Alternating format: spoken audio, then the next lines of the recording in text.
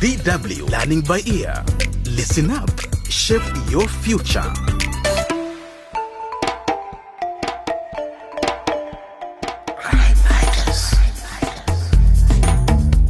Hello there. Welcome to the 6th episode of Crime Fighters, It Takes a Village. Last time, the teenage sisters Hope and Jane got the news that their mother Carol had died after going up country to visit her healer.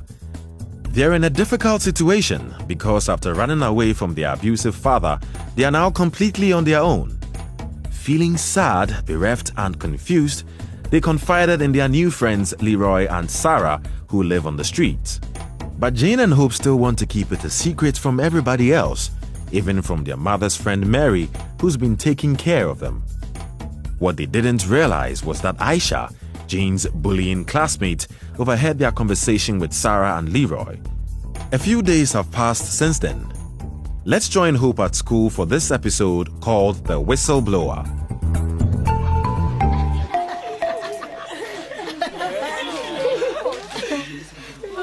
Good morning, class. I said, good morning, class. Good morning, Teacher Esther. So, in today's English class, Hope Crystal will talk about the book. It's really difficult without Mom. Hope? I miss her so much. I can't even sleep at night because I'm so worried about the future. Maybe we should tell Mary after all. I'm not sure we can manage much longer on our own. Hope. I think Hope must have hearing problems. She was probably dreaming of her imaginary sweetheart. Hope, Oh, yes, teacher. would you all please be quiet?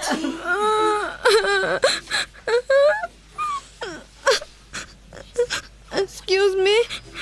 I'm sorry, Miss Esther. Quiet, everyone, quiet. Hope. Hope. Please calm down. It's okay. You can present the book next time. Can I present my book later as well? I said quiet. I think you must be having hearing problems as well. I was just thinking. Hope. Are you feeling a bit better now? Yes, Miss Esther. I'm sorry. It's all right, Hope. But please, come to me at the end of the lesson so I can give you a note for your mother to sign, huh? Yes, Mom. Okay, let's continue.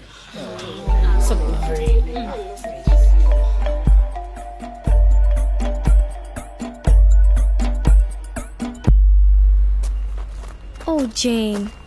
It was awful in my English class today. I was crying like a baby. And what am I going to do about this note that Teacher Esther wants our mother to sign? We'll see, Hope.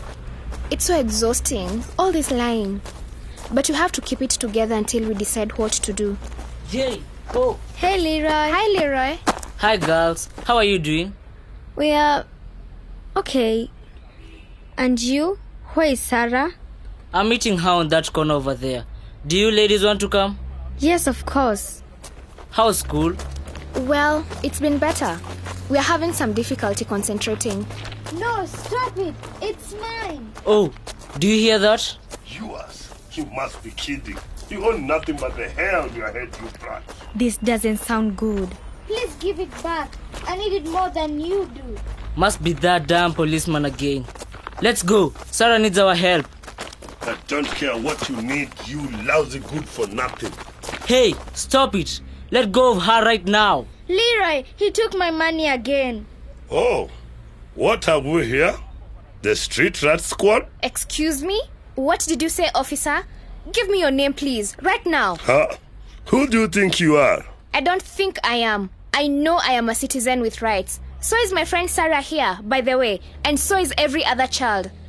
Did you know our country has signed an international agreement that says all children's rights must be respected? Children's rights? What is this nonsense? It's not nonsense at all, officer.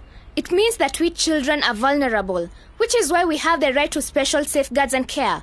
The government has a duty to ensure that our rights are respected.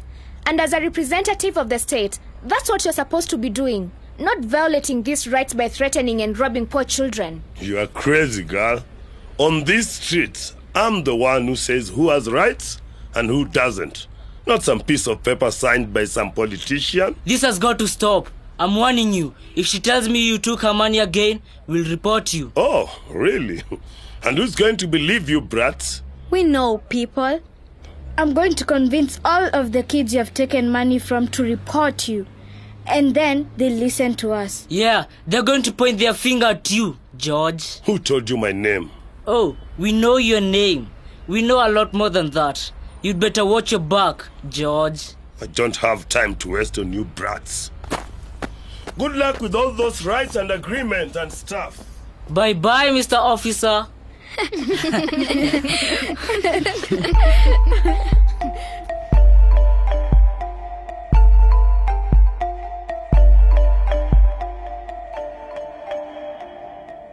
Jane and Hope, I called you to my office because, I wanted to ask, how are you doing?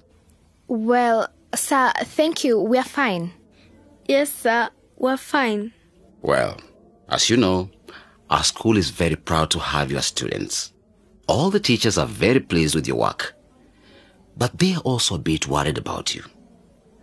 Miss Esther told me that you, Hope, lost a note you should have brought in signed by your mother. Well, yes, sorry about that. And the other teachers have noticed that you, Jen, have become rather absent-minded. Really? I want you to know that I'm here. The school is here to help. Come on, Jen. Tell me, what is the matter? Hope, what's going on with you both? Sir, we're going through a difficult period in our teenage years, sir. And you know, it's difficult to talk about these problems, especially with a male teacher, sir. Oh, of course. It's no problem if you want to speak with a female colleague about your issues. Miss Esther, for instance, would be more than happy to help. Well then, I'm glad we've had this chat. Just speak to Miss Esther if there's anything you want to talk about. Thank you, sir. You're welcome. Just a moment. Oh, Principal Dennis. I didn't know you were busy. Aisha, did I tell you to come in? I'm sorry, Principal Dennis. Well, actually, I think we've finished here.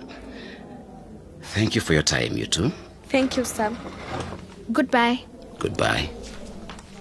Yes, Aisha, you can come in now. Please, sit down. Thanks, sir. So, Aisha, what can I do for you? Well, sir, it's a bit delicate. Maybe they've already talked to you about it, and I'm going to come across as a nosy classmate, which of course I'm not. Aisha, please just tell me what you came to say, and I'll tell you whether it concerns me and the school or not. Yes, sir. The thing is, I accidentally overheard a conversation, and, well, Jane and Hope were saying that their mother, Carol, had died. Mrs. Crystal is dead? Aisha, are you sure? Yes, sir. It's terrible, isn't it? And they also said that they didn't know how to find their father. Their father? But I thought their father was dead.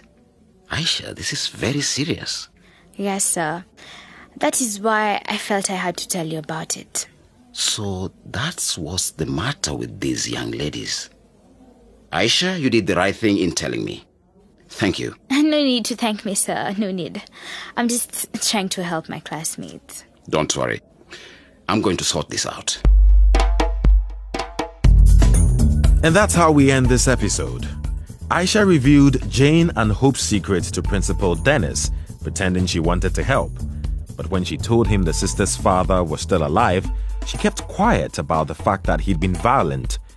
What will Principal Dennis do? You can listen again to this episode and much more on our webpage, dw.com/crimefighters. Please also join us on Facebook at DW Africa. So long and take care.